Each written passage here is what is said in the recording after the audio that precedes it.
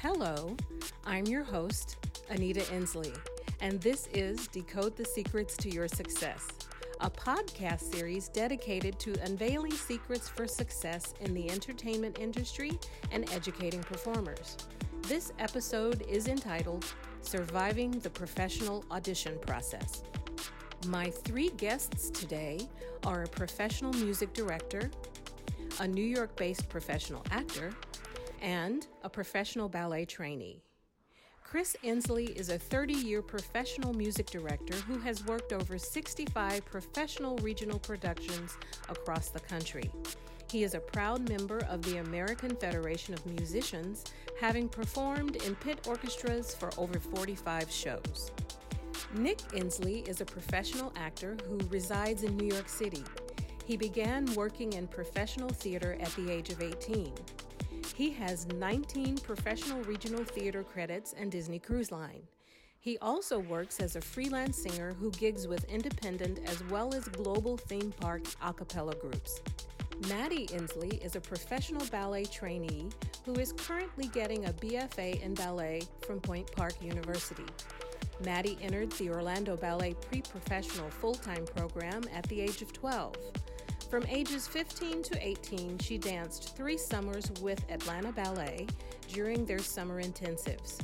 2 of those summers, she landed a coveted spot in their professional camp performing repertoire of the Atlanta Ballet Company. You can find out more about my guests on their respective websites linked to the details section of this podcast. Tip number 1. Don't rely on loyalty or favoritism. The creative team does not owe you a favor for doing a great job in previous productions. The producer's next production may require different casts and different members of the artistic team. Start with a zero balance at every audition, where no one owes anyone anything. Chris, tell us what you know about that. Well, having worked for years in certain areas, I know a lot of people both have in working relationships and also personally or socially, and so they come into the audition and we're all excited to see each other and all that, and they do a great job, and then they don't get a call back. And I think people can be a little perplexed by that. But even though we know each other and even have worked together, we're casting a specific show that has specific requirements, and it may not require what that person has to offer. It doesn't mean that we wouldn't love to have them or won't work with them again later, but for that particular project, that's not it. Right. Yeah. And I think adding on to that, when they say it's about who you know in this business, which is true, a lot of it is your connections and your contacts that you make, but it's who you know when they need to know you, when they need you, and not necessarily when you need it and in whatever moment you want, right then. It's knowing people for when they can call you when they need you. Right, exactly. Maddie, how about you? For ballet, it's definitely different because going into the audition, they want to know what you can do and how well you can execute your technique in any ballet that they put on or contemporary works. They want to know if you can do it. That's their main goal, is the product.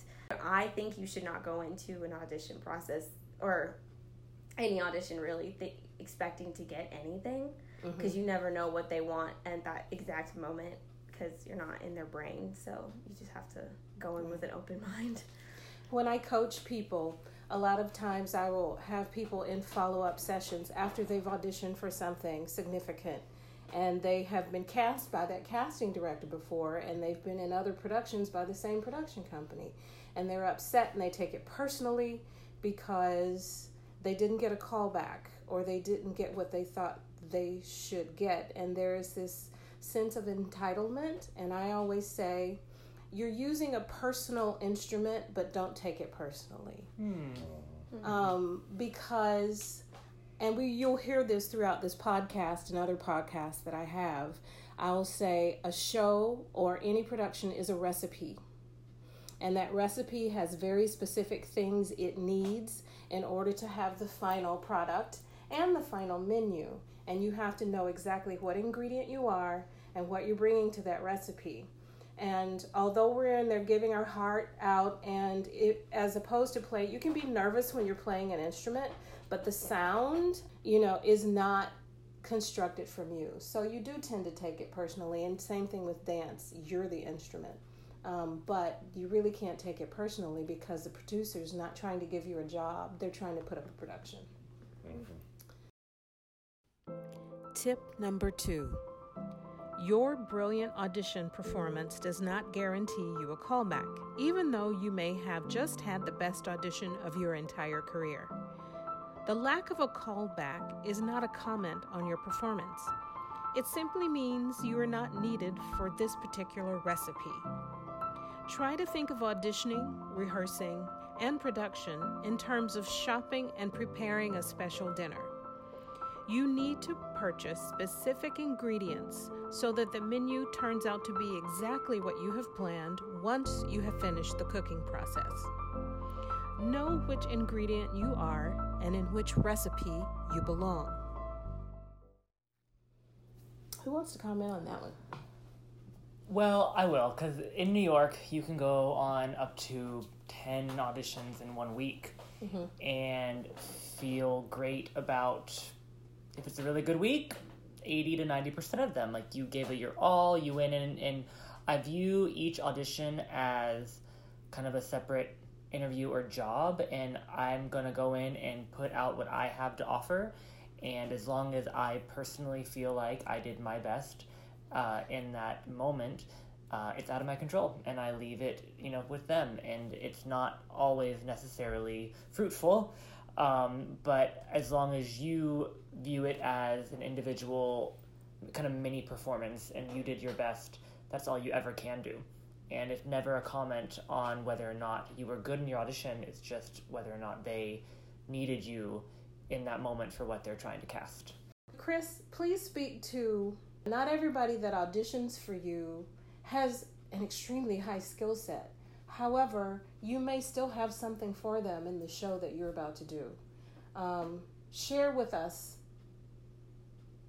about being included in the recipe and how sometimes not being as good as the person in front of you who's maybe just you may think is fabulous, but you're perfect for the show, how they should feel about themselves or a situation like that. Well, I recently did a show that was a big singing and dancing extravaganza, and everybody's thinking, oh my God, there's so much dance in that, and everybody's got to sing and all that. However, there was a role in that show that was an older character actor that didn't sing a note and didn't dance a step.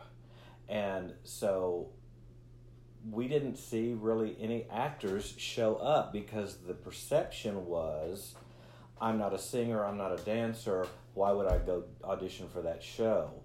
But in many, many shows, there are roles in there that we need strong actors for. And so we actually had to make a couple of contacts and bring people in to read for that one role. And even though that was a role that I think showed up in maybe 3 scenes, the character actor that we hired was so skilled at what he did that people loved him. He got laughs every time he was on stage. So I think part of it's doing your research and knowing the shows, but I think there can always be a place for many, many people in the complete recipe. Right. You may have a cup of sugar and a pinch of salt, but you have to have that pinch of salt or it's going to fall. So, you're welcome. But also, and then how funny is that specific situation relates back to the first tip, is that it's that character actor, you knew of that character actor when you needed that character actor. Right. So you were able to contact him or her and call them in, even though they didn't think they may not be right for it. Well, and that happens all the time. Also, you may show up at an audition for show A, and there's nothing, and the team is like, we love them, but there's just nothing for them in this show. But 3 shows later, it's like, oh, who'd be perfect for this? And, that happens all the time, too. And that is a tip that reoccurs in a lot of this material. So here's an interesting point, Madison Inslee. Mm-hmm. What about knowing your type in ballet? I'm thinking you can get up on pointe shoes, you have the right facility and the right physique for it, and you have the skill. Are there types in ballet? 100%. What is that like? Describe yourself. I am 5'1". Yes. And I look like I'm 12, yet I'm almost 20. So, I mean, there's that. So I would never be cast as a princess or why wouldn't fairy you be cast godmother. Why wouldn't you be a princess? Because your style is very princess-like. Yeah, but I don't look like one. Because usually in ballets, the princess is really tall and leggy and has mature features. Mm-hmm. Like you would see, like Cinderella. Mm-hmm. You wouldn't think she's 5'1" and has a round face and big doe eyes. Yeah. So like I'd be more cast as like a village girl. You and your coach Katya Garza used to talk about you are peasant. A peasant. Mm-hmm. So a princess, a peasant girl that turns into a princess because she marries royalty. Are you that? Depends still on whatever ballet it is, because there's many ballets where a gypsy becomes royalty, or is a gypsy that was royalty that goes back to royalty. So it's a whole vicious cycle. I'm a perfect fairy. Okay. Because I'm pixie-like, I guess. So like, I mean, you can't. I mean, I've always wanted to be like a princess. Like, who doesn't? So, I mean, but I don't go to, like, I'm not standing waiting at the casting board waiting to be like, oh, I'm gonna be Aurora. Like, that's just not gonna happen. I'll be like Flora or Fauna or Miss Mary, whatever her name is. They are fairies. Okay. Yeah, I'd be her fairy godmother, or maybe not fairy godmother, but even a maid. Like, okay. I wouldn't necessarily be the main person in a princess fairy tale. All right. So you know what ingredient you are and what recipe you belong in. Very good. That was good. Tip number 3. Relax and keep going. Your current booking success does not represent the fate of your career. Remove timelines for success. Your success happens when your talent and the right opportunity are at the same place at the same time. It's your journey. Stop comparing it to your perception of other people's success. I know, as someone related to everybody at this table, that it's like, just hush and keep going. Just keep walking forward. I think you and I can speak to decades of, because we were young when we met each other. I think I'm the only one in this relationship that has changed and changed and changed and changed, has gone in so many different directions. And you are a music director, and you always have been. But we both know things that they don't know about our career and how things were going, and then we go a different direction. So if we had timelines on our career, if we had put timelines on, I have to have this and this has to happen, I would not have been in 3 national television shows, national commercials, none of that part, if I had put a timeline on it. Right. And I think I just did something 2 weeks ago that nobody ever thought I would be doing again. So there are no timelines. And when that came along and I actually booked it, I think my mouth hung open for a solid 1.5 minutes before I said anything. So there are no timelines. You just keep going. Right. And I think a reality of it that people don't realize until they're in it for at least a decade is everything comes and goes in waves. And a a lot of people in New York have survival jobs, me included. And with the company I work for, which is a catering company, I work with people who have been on Broadway numerous times, and that ends, and they can't think that they're going to have a next job right away, and it's going to ebb and flow a little bit, and you can't just count on the past to give you something in the future, and vice versa. You can't think, well, I haven't had anything in the past, so I'm not going to get anything in the future. Right. A friend of mine got an off-Broadway show, a very significant one, and she was in her 40s, and that was her first, I may be lying, that was her first job in New York, and she'd been auditioning for a long time, long enough to have a daughter in her teens. Mm-hmm. If you happen to have children, that's going to change your timeline as well, especially if you're in a traditional sense and one person in that couple is going to have the child, which is not necessarily the case, but if someone chooses to be pregnant and have a child, that's going to put something in it too. You're nodding and agreeing and understanding. What do you think? Well, because I lived it with you. But it's been interesting with my career because, I mean, I'm a musician, a pianist, an organist. You always work. And yeah, I always, we always know. have something to do. But the philosophy in our house has long been that, talking about what Nick said, when the phone rings, you say yes, because there are long periods of time when the phone doesn't ring. But I think just doing something my wife told me many years ago, do what's in front of you.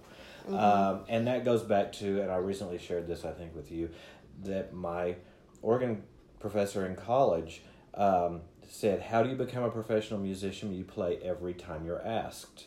And it's just taking advantage of those opportunities and moving forward. And you don't know when you book a job at the Granbury Opera House who you're going to be working with and where they may go in the future and where those paths may cross again, and you reconnect and move even farther forward. And likewise, you work with so many people, you don't know what kind of effect you're going to have on them as well when jobs come up and that person comes to your mind and like, oh, they'd be a great director, or this one would be a good choreographer for that, or whatever.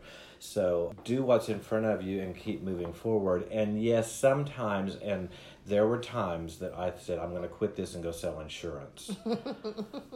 But I didn't. Yeah, I was there.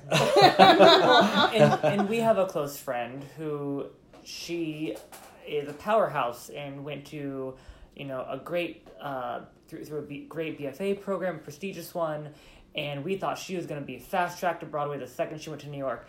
And I remember having a conversation with her, and I'd been working regionally, and she hadn't, and she said, I haven't had a call back in 2 years. I have or haven't? Have not. Okay. Had a call back in 2 years. But she's been in for some big stuff, but nothing further. Yeah, big stuff. And then all of a sudden booked Kennedy Center.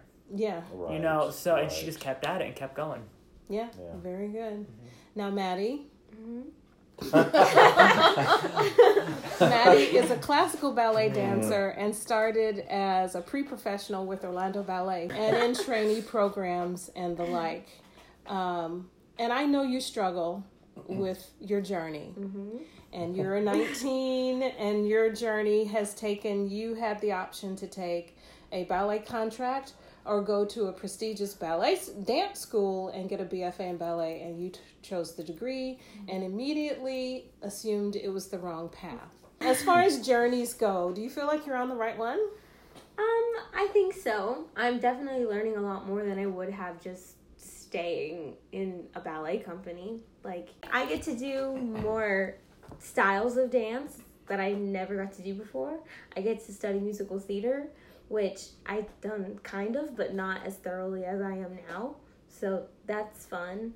Have we seen, when we watch Maddie's videos, have we seen that this journey that she didn't anticipate taking has benefited her? Big time. Not the same dancer at all. Better? Better okay. and more diverse. Yeah. Yes. Which is more marketable. Yeah. More marketable. In the long haul. Yeah, in the long haul. So yes, you just do what's in front of you and you embrace what you can embrace with it, because I think at that school there's some things you can embrace that you didn't quite were able to, in the professional ballet companies, the competition was very stiff, and rightly so. It's a tough field, and it requires a heightened skill set. But you are appreciated, I think, in a way that you had to get you weren't, and you have to get used to. Yeah, appreciated differently. Yes. Yeah, very cool. Tip number 4. Invest and trust in who you really are.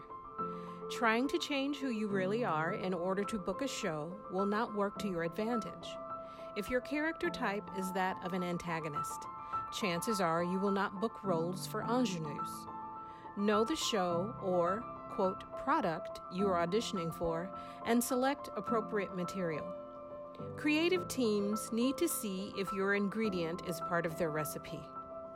If it is not, don't try to change who you are just to get cast. Be yourself, and your character-specific work will be remembered for future contracts. I think the biggest wake-up call that this tip has is realizing that it's show business, not show business. And, I like that. Meaning, you are in. It's a business. It's a business. They have to make money. And whether it is a big production contract Broadway show or even an artsy, out of the box, black box show or whatever it is, they're still in the business to make a profit. And non-profit does not mean not making a profit. Exactly. It just means you can't put it in your pocket. And they're going to need who they need, and you need to be who you are. And know who you are so that you as well can make a profit for yourself. And if you try to be something that you're not, chances are you're not going to make a career out of this business. So as long as you're willing to enjoy who you are in the business and learn how to love that and to embrace that and to grow with that and heighten that, then you can have a successful career. Yes. And I have to say, as a professional coach, my studio is filled with professionals. I do have people that are just starting, but the majority of the people are professionals. How many times I have to softly encourage someone to embrace who they really are and label themselves, and that sounds negative in the box and square and limiting, but when someone's looking for what they need, you're part of it. It's clear. And that is very important. It's a business. And people who are in the business of creating, even if money isn't the issue, you want it to be good, and you just want it to be good. And being good is making the right choices. And the way to make right choices is to be clear about who that talent is that's out there. Tip number 5. Purge snark and harsh criticism. It boomerangs. Support any and all performers who have the courage to stand up and perform anywhere. Being overly critical, publicly or in the privacy of your thoughts, can develop into personal insecurities when it is your turn to perform. You will not be able to escape the concept that others will be as critical of you as you are of them. Lighten up and celebrate effort. I think everyone struggles with this. Yes? How so? Because it is so easy to criticize someone else's performance. Yes. I'll go to Broadway shows with people who will just immediately want to rip into someone's performance. And I do usually turn to them and go, and what are you doing for your day job? And I think even if you view it as energy and philosophical and putting that out into the world is, embrace those people who are performing and doing what they love and what they want to do on whatever level it is. And if you put that out in the world, eventually it'll come back to you. I see it all the time when I coach. I may have someone in front of me that I don't know very well, and I have to say that everybody is on their best behavior when they come here. and they're saying the right things and they're doing the right things. But it doesn't take me long to hear them say something that's a little catty, a little snarky. And I have to say that a lot of people are highly critical of success. If someone is crazy successful, especially in theater, you've got to find something wrong with them. Or if a show is crazy successful and you can't get tickets to it and they do, there's going to be something that's not quite right with that. So I think that's an internal thing with jealousy or envy, but success tends to be something that people are very snarky about. However, when you do say it, I think we all think it. We're human. There's no way. You are going to be jealous and you're going to covet. And the one thing I say in this house while I was raising my kids is, you're going to be jealous, but tell that person congratulations. Get it out. You have 3 hours. Get it all out. You have a day. But you have to walk up to them and say congratulations. Yeah. Or if someone is really talented and they're a nasty person and you think you have a right not to like them, but they are so talented and marketable, they get everything. You still have, for your own sake, have got to tell that person congratulations. But also, my thing is when people criticize others that are either on stage or are cast in something, whatever, they criticize them or are mad at them, but it's like, it's not their fault that they're good at what they do. They're good, and even if they're the worst person ever or they're not the most talented person, but they get cast, there's a reason that they were cast in that. And they didn't cast themselves. They didn't cast themselves. Yeah. That's where I was going to go, Maddie, with that. Is I always told my students that you can be upset and you can be sad and you can be brokenhearted if there's 2 or 3 people up for the same role. Only one person can get the role.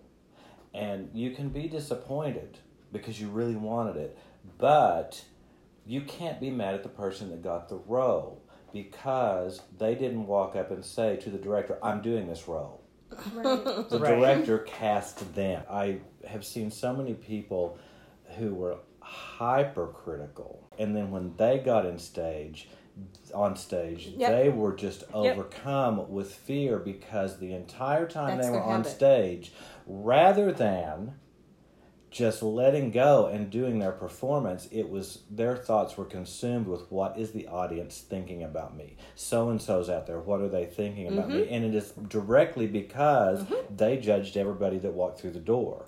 And so they think everybody is doing that because they do it. And it boomerangs, and that is where I was headed to as well. I see in the studio people who are really talented, and as far as I know, they're nice people. But when it comes time, the anxiety that comes over them and everything we have put together starts to crumble. It never fails. I find out over time that it's a person that sits and just tears down everything they watch. And, they just make fun of things. And that's the boomerang I'm talking about. Now, if that's something you happen to do, you can shed it. It takes time. But the one thing that does fix that, and it's one thing that I always try to tell the kids, go tell that person you're having a hard time with congratulations. Yes. Go tell them congratulations. And it's amazing. That's almost like medicine. It does start to help it. So, yes, purge that snark and criticism and just celebrate. Even when you think people don't deserve it, celebrate them. Tip number 6. Resist asking for audition feedback from a casting director who is not offering it. Most of the time, we are really just asking them to explain why they didn't cast us. In that instance, you are not likely going to get a satisfying answer. Regularly invest in professional coaching and trust their guidance. This is something I see a lot. I will coach somebody for an audition. They go to the audition, they don't get a call back, and they want to email the casting director at a global theme park in New York, in California. they will want to email them and ask them for feedback. And I am constantly saying, no. There is nothing, absolutely nothing they can say that is going to satisfy you. Because what you really want to know is, why the heck didn't you cast me? Mm-hmm. And I think, plainly, that's not their job. True. You know, their job isn't to give you feedback. Their job is to cast a show. Right. And with that last thing, invest in professional coaching and trust their guidance. That's where your feedback comes from. And those are the people that should be trained on how to give feedback.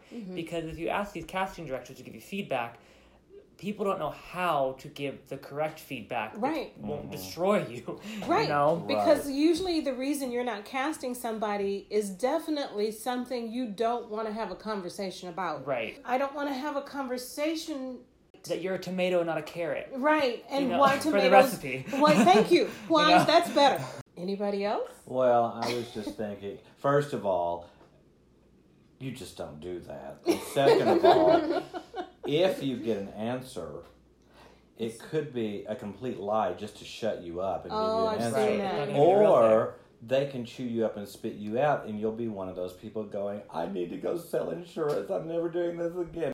The only other side of that is there are moments where you get to a certain level and a certain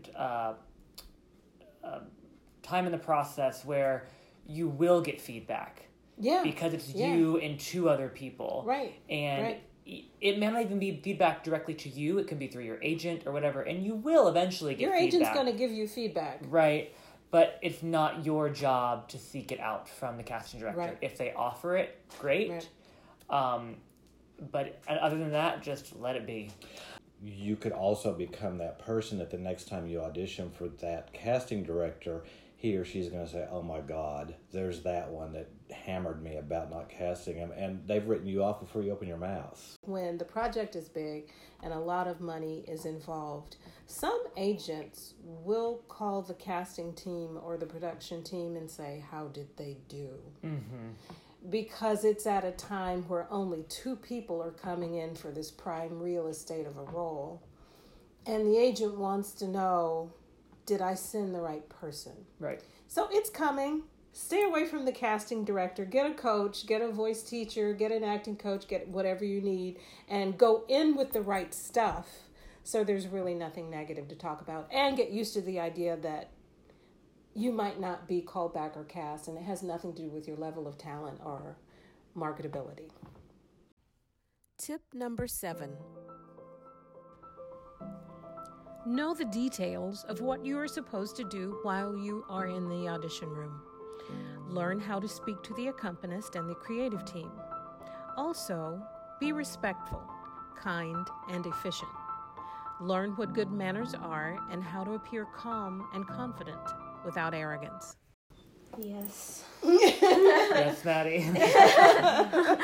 I know from both sides what... Both sides of what? Ballet and musical theater of Yes. what being arrogant and what being confident and arrogant, being confident in just yourself as a person. Mm-hmm. Also, even outside of the audition room too, when you're sitting waiting to go in, you want to stay away from people talking arrogantly or talking about like how many shows you've already done at this place or talking about other performers that have been there before or just talking bad about people or bragging about yourself or, you know, like it's just, or commenting on other people's headshots or resumes or whatever. It's just stay in your own space. And when you're talking to like casting directors and your accompanist, like knowing how to talk to your accompanist is big because they're the one playing your music. You don't want them to do anything intentional. Right. You don't want to make them angry.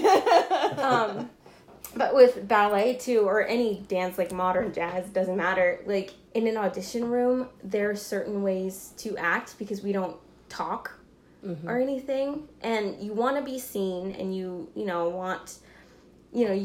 everyone wants to be in the front, so that they get a chance to see you.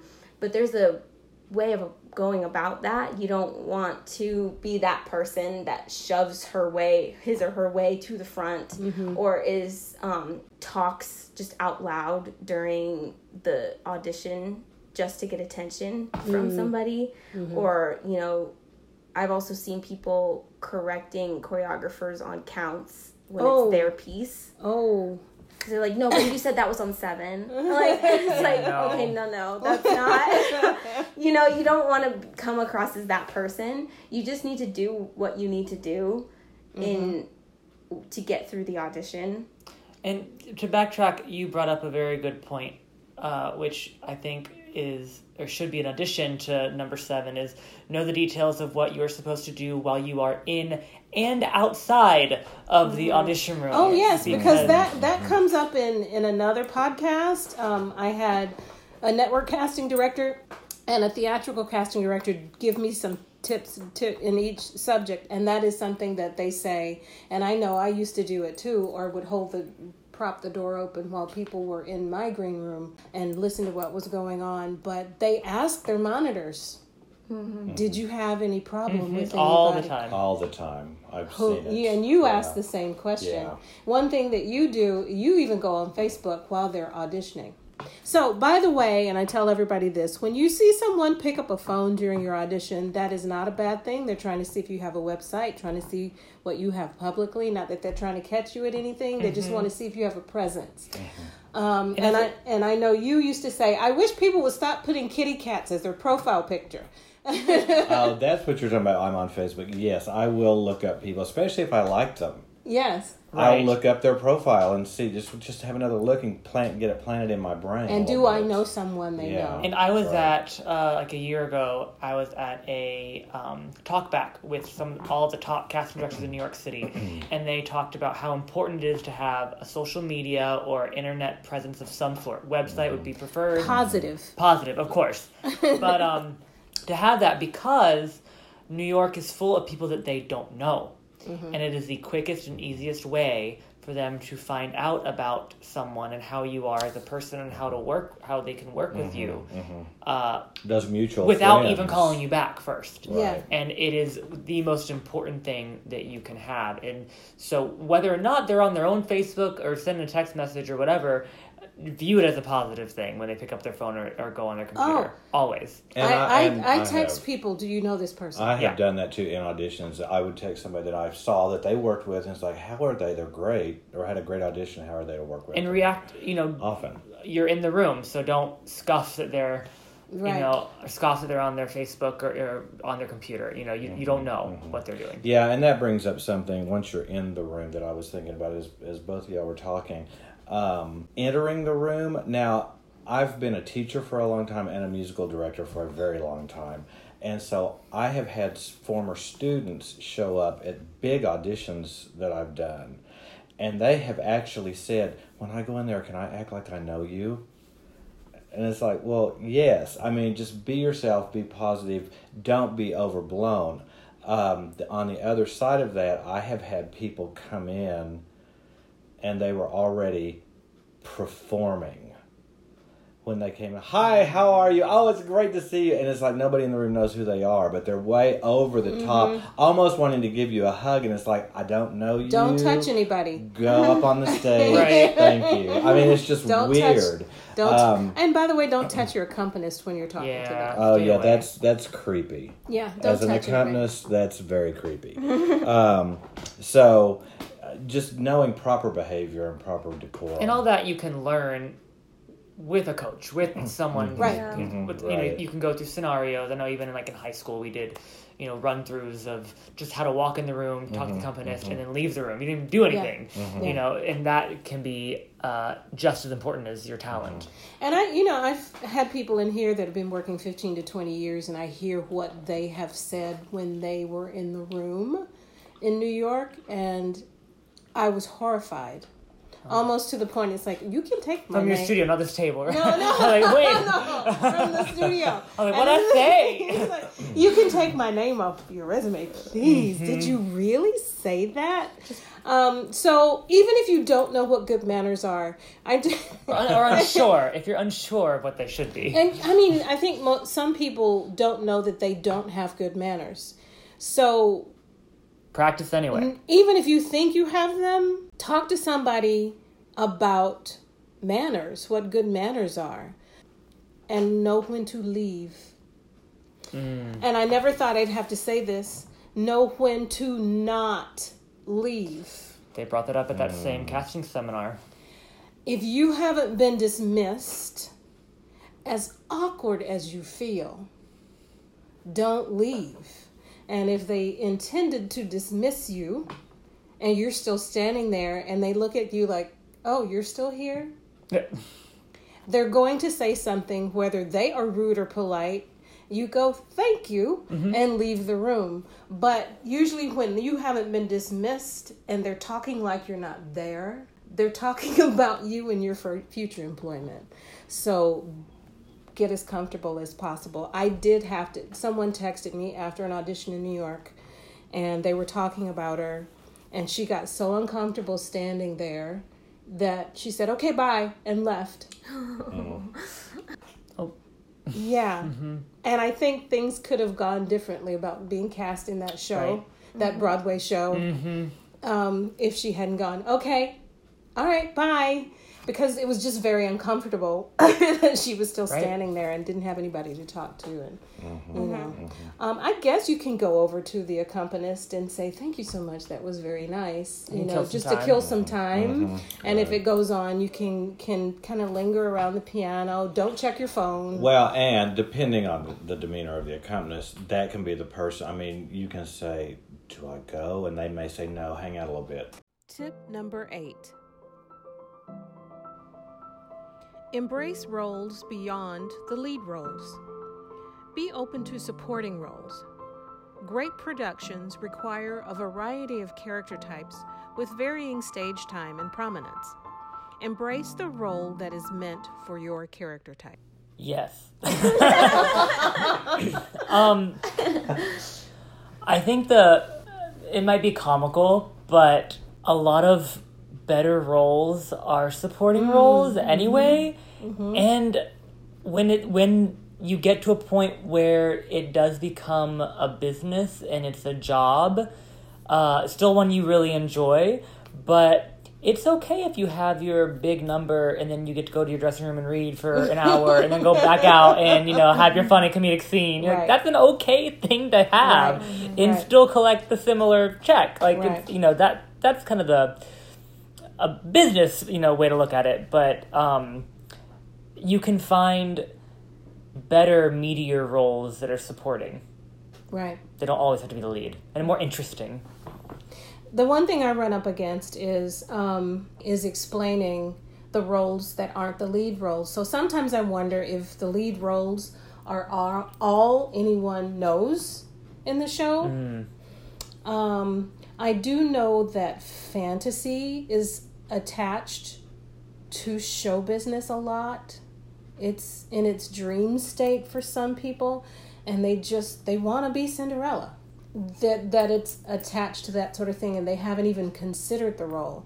But usually when I'm coaching and someone still holds real tight to, but I'm supposed to be in Rent and supposed to be Roger, what I say is, because they're professionals, they're working, do you want to work or pursue this role?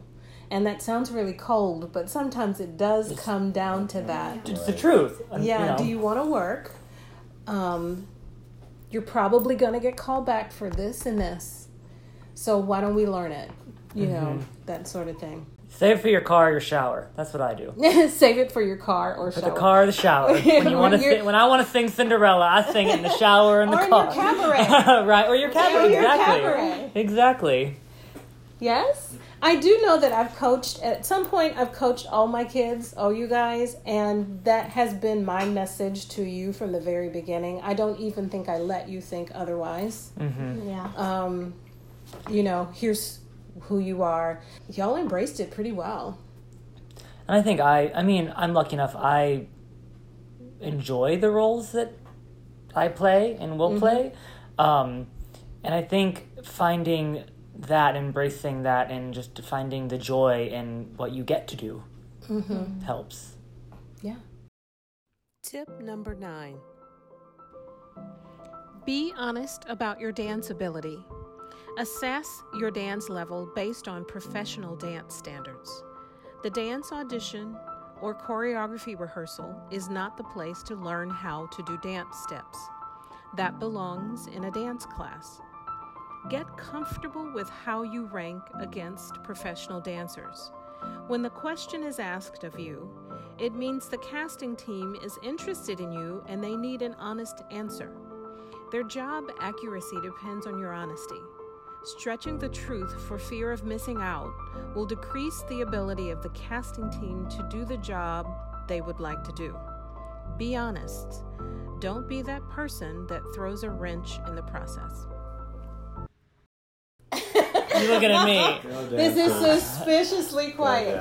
We have 2 veteran performers here with very different dance ability. Yes. Now, Nick is an excellent tapper, and he would be I would consider him an advanced tapper if I was sitting behind the table. Maddie does not tap. She's great at ballet and jazz.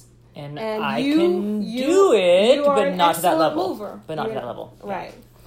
So, you are at a New York audition, and you've just sung, and they say to you, Nick, how's your dance? Usually what I do is I list things I can do and let them decide where that puts me in what their show's dance ability is going to be. I will either do that, or if it is a tap show I'm auditioning for, or a show that may have tap in it, they'll say, how's your tap? Like for Book of Mormon, for example. They'll say, how's your tap?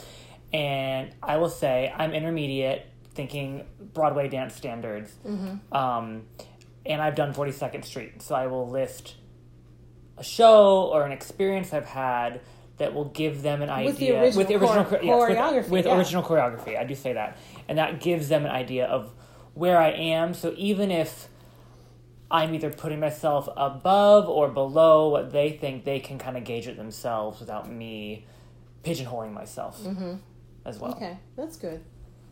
That's good. What do you say, Mr. Inslee? Well, I mean, in this family, I am the least dancer of everybody. However, I've seen a lot of auditions.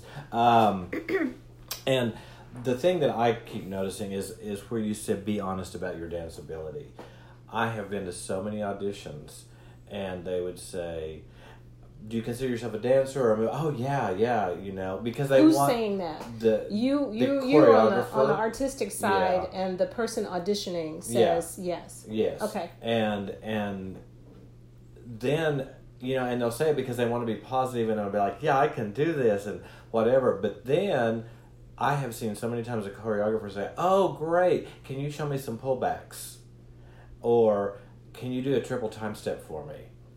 And the horror that goes over their face, because really they've just lied and they can't do it, and they'll try to get out of it by saying something like, I'm not real familiar with that terminology, if you can show it to me. They'll try to work around it, but sometimes they're just terrified because they don't know, and that does a whole lot more harm than just saying, no, tap's not my thing. Or I've had some dance training 15 years ago in junior high school, but that's it. Just be honest about it. Yeah.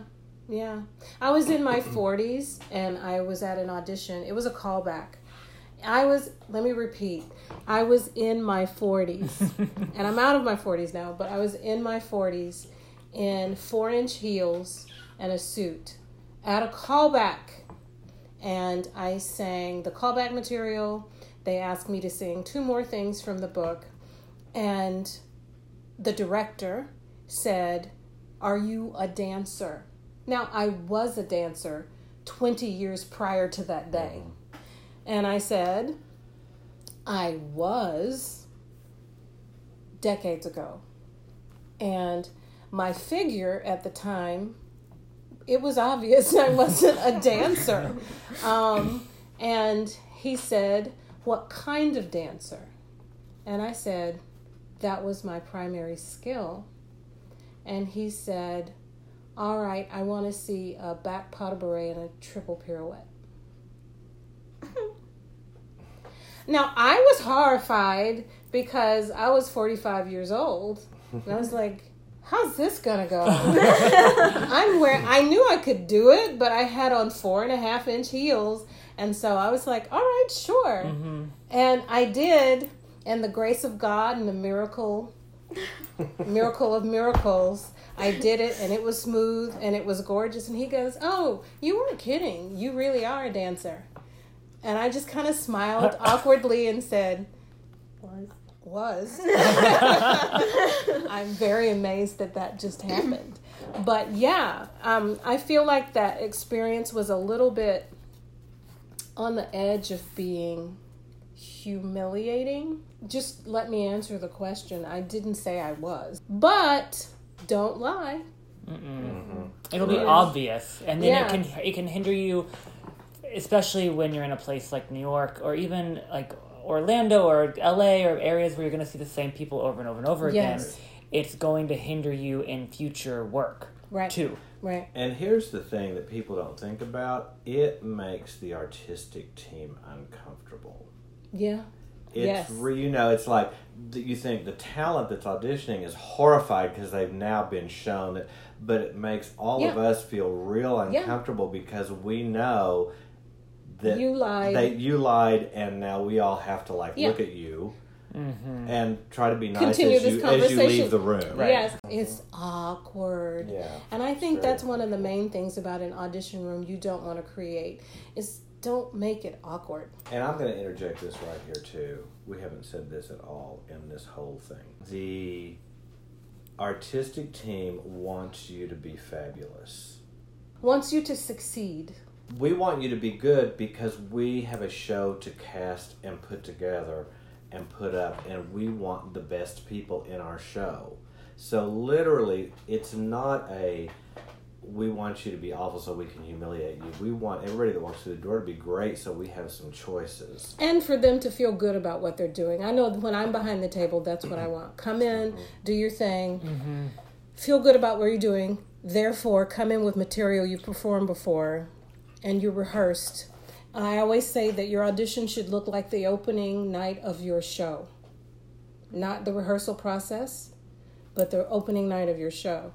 And I just want you to leave with your dignity. And so don't lie. And do something, I don't care if it's not in the genre. I asked you to sing for this audition. Sing something that's close enough. Right. I'm not going to wag my finger and go, you didn't.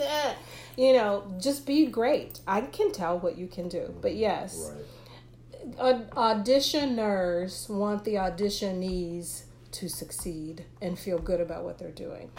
And come back. Tip number 10. Audition with material that is prepared and well rehearsed. Don't take new material to an initial audition. You want your audition to resemble a polished, one-person show. Present to the audition team what your work looks like after rehearsal. Let's talk about people who come in with new material. Can you tell when someone's auditioning with something they've never sung with? Oh, yeah. How? Because they're going to go up somehow. Oh, going up meaning forgetting the lyrics or the melody. Lyrics or the melody. Sometimes they'll start singing, but they have not sung with the accompaniment of that music. They've just sung along with a recording, and it's in a different key. And so they're singing in two different keys. Your music needs to be very comfortable for you and just second nature because the nerves will take over. And if you have performed this, done it for a competition, whatever, anyway, you're comfortable with it, your muscle memory is going to kick in, and you're going to be able to get through it and perform. But if you're struggling trying to remember the lyrics or the words or the rhythms or whatever, it's going to be a disaster, especially when the nerves kick in, and they will. And I see it more in younger auditioners than I always love it when these seasoned people come in with their books and they're like, oh, that was great. Have you got a something, and they'll go, yeah, let's see. And they come over to the piano and they're flipping through their books and it's great, because they're doing material they've done for years. Oh, and by the way, I do see the same people audition over the course of a season or two. I don't remember what they did the last time they were there. So you can show up and do the same thing. And I might go, that sounds familiar. But I really don't remember. I see so many people, what they did at the last time I saw them at such as this theater. So it's okay. And I think a lot of people, hopefully you've been to an audition and you've done something you know well and is well rehearsed. So take a step back and think about the journey you went through, learning the lyrics, learning the music, listening to the recording, and then hearing just a piano and how different it is. Do you want to go through that entire journey in the room in a minute and a half in front of strangers you do not know that are, or people you do know, yeah, especially, and that want to employ you? I would not want to go through all of that in a minute and a half, right then and there. I meet people that think that is the process until I say, your audition really should look like you look after you've gone through the entire rehearsal period of a show. The casting director doesn't need to see what you look like in the process. They want to see they have a job to do. And they need to pass someone on to the production team. They're not casting the show, but they need to pass someone on to the production team that when they sing in front of them, the production team, the artistic team, whoever it is going to see what you look like on opening night. Now, if you're given callback material, guess what? You need to learn it. You have to learn it. And I had someone in the studio about a week or two ago, and I said, I have the callback material for that show. Do you want to go over it? And she hadn't gone to her initial audition yet. And she said, I don't want to cheat. No. And I That's not cheating. That That is research. No. Yes, exactly. It's research. And when you think about going to the callback, you're welcome to have the material in your hand. But when someone doesn't, you're ready to explode with excitement. And they get, and they're doing their thing. They need to see acting. And I think the same thing goes for dance as well. You don't have the audition material ahead of time, and you don't know what's coming at you. But when you're in ballet, you know the entire ballet catalog. And by the time you go to an audition, you need to be able to string all those things together. Not struggling with the steps. Right. All my teachers used to say, they always say, you're here practicing pliés and tendus to do more pliés and tendus for the rest of your life. Yes. And so when you're in an audition, you have to show the team that's watching you what you're going to look like on opening night of the Nutcracker or Cinderella or Romeo and Juliet. Anything. Yes. So have you been to auditions where you've seen dancers that weren't ready for that process? Yes. They're usually younger. Because by the time you're 12, 13, and you're auditioning for summer intensives... What's a summer intensive? A summer intensive is a ballet boot camp for 5 weeks. A professional boot camp. Yes, a professional boot camp for 5 weeks where you can go anywhere in the country, even out of the country. To a company. And you learn, you gain more skills because you're intense doing ballet for 5 weeks every day, all day, every day. So by the time you're 12, 13, you're starting to audition for those. So if you've been dancing, how long? I guess by then, 10 years, Wow. Well, I had been dancing for 10 years by that point. You didn't have a choice. You didn't have a choice. No, but I didn't want to hire a babysitter, and you just went to class with me. Mom is teaching, you're in class. yeah, so I mean, like, even, okay, we could broaden that. We could say by the time you're 15 and you're auditioning for contracts, you usually know the whole ballet catalog by then. So when you're auditioning, they just want to see if you can do it. And your performance level. Yeah, and your performance level. Sometimes they'll ask you to perform something, usually a variation of your choosing, just to see how you execute and how you perform. And sometimes they'll ask you to come to their company's class just to see if you can keep up with their dancers and if you're comfortable and you can perform. And I think that's the part I'm getting to as well, that I say a lot, is your audition needs to be a performance, not just a sing through. It needs to be a performance, a full-on performance, because when you're behind the table, and we've seen, you want to know what's gonna happen. You want to see in this person, and it doesn't even mean be mistake free. I'm saying that all the time. I said I prefer people to make mistakes, not to humiliate them, just to see what that does to their performance. It does not offend me if you go up on your words really quickly, but if you can spiral out of that and get past it and move on to the point that I, the audience member, I don't even remember that you messed that up or care. Yeah, because in a live performance, there are going to be mistakes here and there. Yes, it's live. How you get through it. Yes. All right. Well, thank you, everybody, for this. This has been fantastic. Thank you for your input, and I look forward to having more discussions with you on another podcast. Decode the Secrets to Your Success is a production of the Musical Theater Codex Studio. The series was written by me, Anita Inslee, with editorial support by Chris Inslee.